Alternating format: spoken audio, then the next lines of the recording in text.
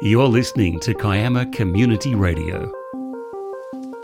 This program is proudly brought to you by the Kiama and District Business Chamber. It's a pleasure doing business with you. Our local businesses are the backbone of our local community. Even in this connected world, you might find that exactly what you're looking for is right here already. Start with the shop around the corner.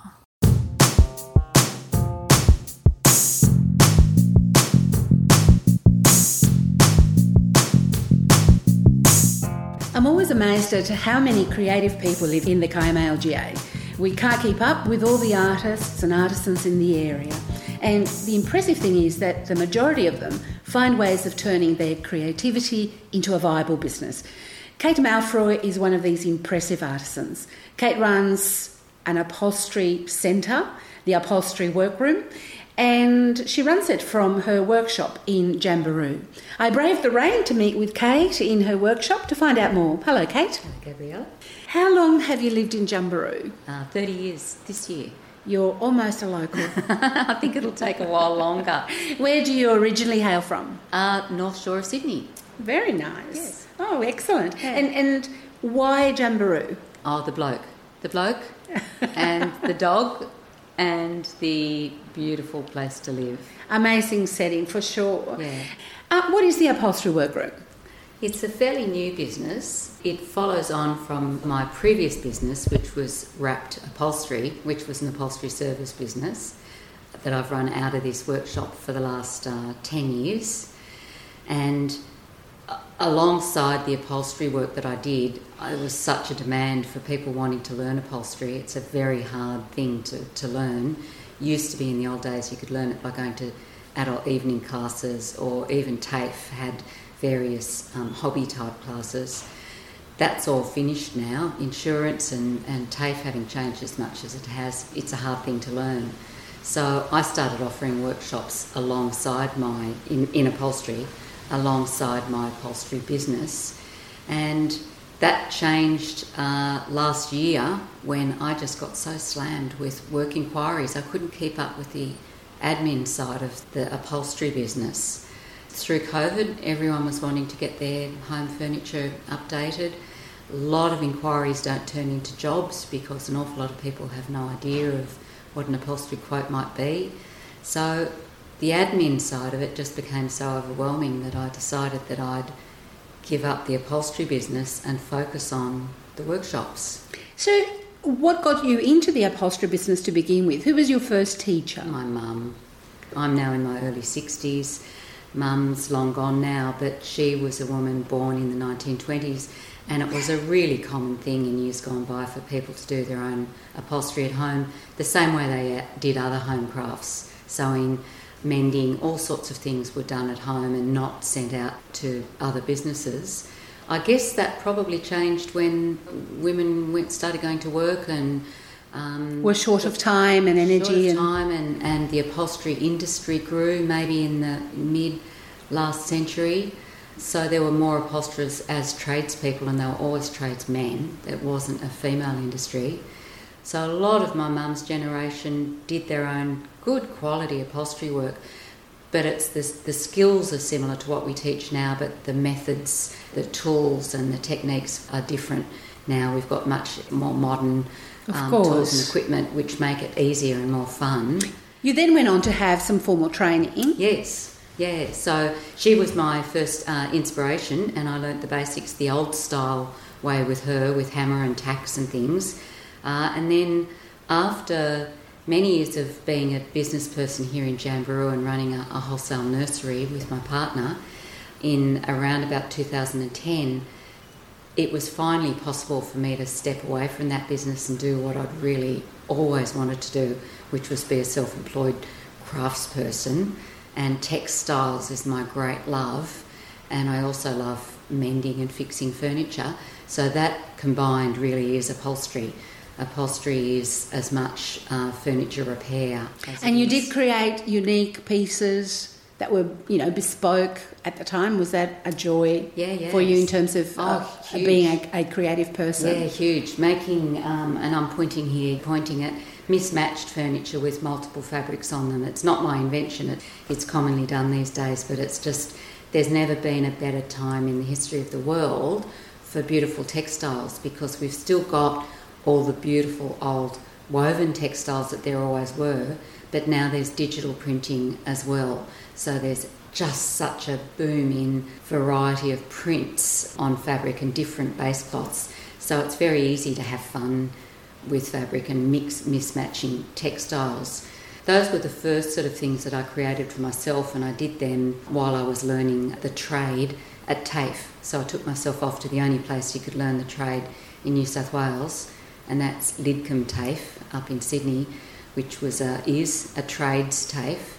And back then, in 2010, they had a range of courses. TAFE had a fabulous variety of pathways for people to get into various trades. I know I did a fashion certificate course at TAFE, which was absolutely amazing. And now, if I was 20 again, I probably would not be able to do it. No, I'm guessing you wouldn't. But giving old furniture a second chance, I gather, is also your thing, restoration. Was that a big part of what you used to do? It's a part of it. It's not the driving force. The driving thing was putting beautiful upholstery on them, but I didn't realise till I started that trade learning how the skeleton of the chair, the frame of the chair, even if it's going to end up with fabulous fabric, quite often old chairs need repair. So you become a woodworker as well, and it's crazy not to fix the bones of a chair if you're going to be putting expensive new coverings on it.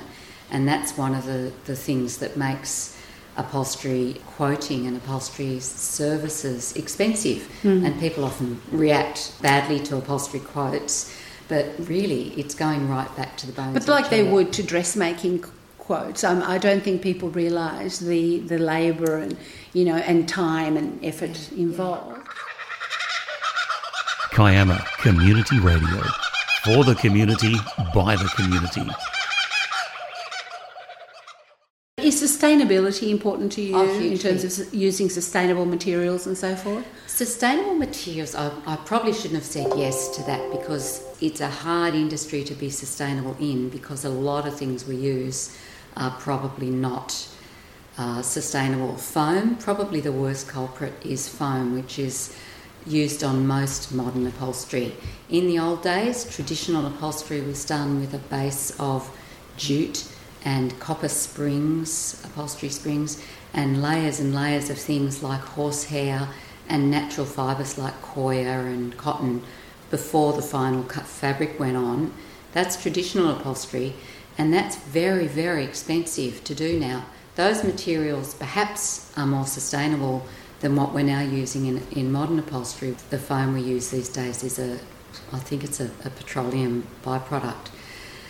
We also end up throwing out a lot of stuff. So the only way that the industry really can be remotely attempt sustainability at all is to be careful about the way things are disposed and to reuse things. But I must admit, it's probably not the most sustainable industry. I certainly love the aspect of it, which is rescuing chairs from landfill. And what I learnt during my upholstery career is that most modern furniture is not reupholsterable. So when you're buying those things, you're often buying what will become landfill. When you've finished with it, it's not usually able to be upcycled. You're depressing me. This is terrible. Yeah. Now, an upholsterer told me recently that it's a dying craft. Do you agree with that? Is that why you've set up your teaching program? I don't think it's dying. It's certainly changing because of that modern furniture. But luckily, not all furniture is that way, and not all upholstery clients have modern furniture, any older furniture. So generally a wooden frame piece of furniture is generally reupholsterable. So they're often the things that we would call vintage or mid-century modern or antique. All of those things are absolutely meant to be reupholstered. And some of the new furniture is. The problem with the costing of the work, though, in new stuff is even if we can reupholster the new furniture, it's often going to be more expensive to reupholster it than it was to buy. So people will quite often knock back the quote, not go ahead, because they say, we'll just buy a new sofa, and the old one gets trashed. So it is commonly said that upholstery is a dying craft. I don't believe it is, because there are lots of people like me, and the trade has done a big shift in recent years. A whole lot of women have realised that it's something we can easily do. If you can lift it, you can upholster it. So I don't tend to do big things like big heavy sofas, but if it's the chairs, feature chairs, dining chairs, stools, a whole lot of things are quite easy. So you give us hope. Yeah. Tell us about the upholstery workroom.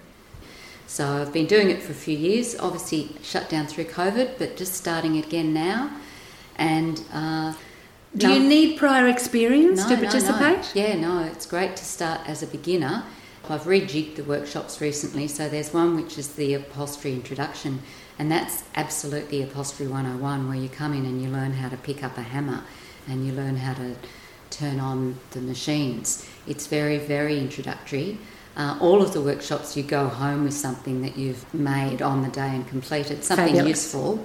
And then there are other workshops that are more advanced, so you can move on for the introductory to creating something a little bit more advanced.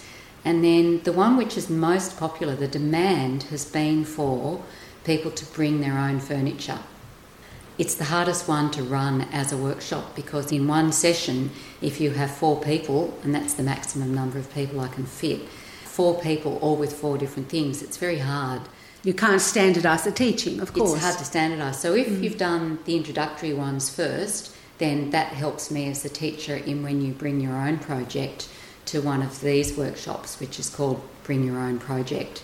And you can bring along something like a dining room seat or a dining room chair or stool or an ottoman, generally fairly simple things.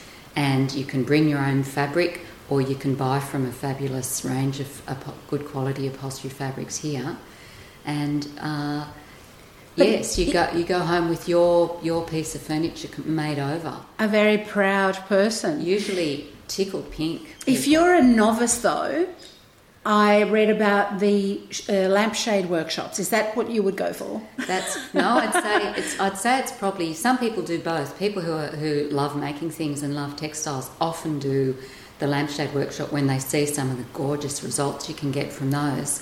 They're probably not my main line. The main line's the upholstery, but I love making lampshades, and I really, really love making over lampshades. The ability to take a shade that you've got already that has no personality. It has no personality, but it fits a base that you've already got, a floor lamp or a ceiling lamp or a table lamp. Often the fit of it is important if you've already got the lamp. So if you make over the daggy old lamp shade and put something gorgeous on it, you transform your room. It's quite magical. You've sold me. I think I'll have to actually enrol. Now, where do listeners go to enrol or to find out more about the workshops? To find out more, the website is www.upholsteryworkroom.com.au. Right. And are you having a Christmas break? What do we expect in terms of enrolment periods and so forth? So there's not much of a Christmas break, only the usual sort of just before Christmas and the week or so after Christmas. But the website for booking is up and running the whole time. Even if I'm not answering my phone, then it's still running and taking bookings up until about March next year. Is the first set of bookings, the first semester or whatever. And also I'll keep the social media pages up to date. So that's Instagram and Facebook. You can see some nice pictures of what's going on. Fantastic. Thank you for your time, and I look forward to another chat soon. Thank you very much.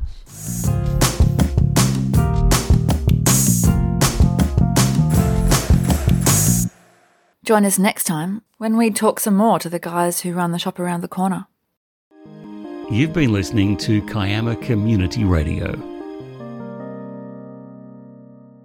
This program was proudly brought to you by the Kiama and District Business Chamber.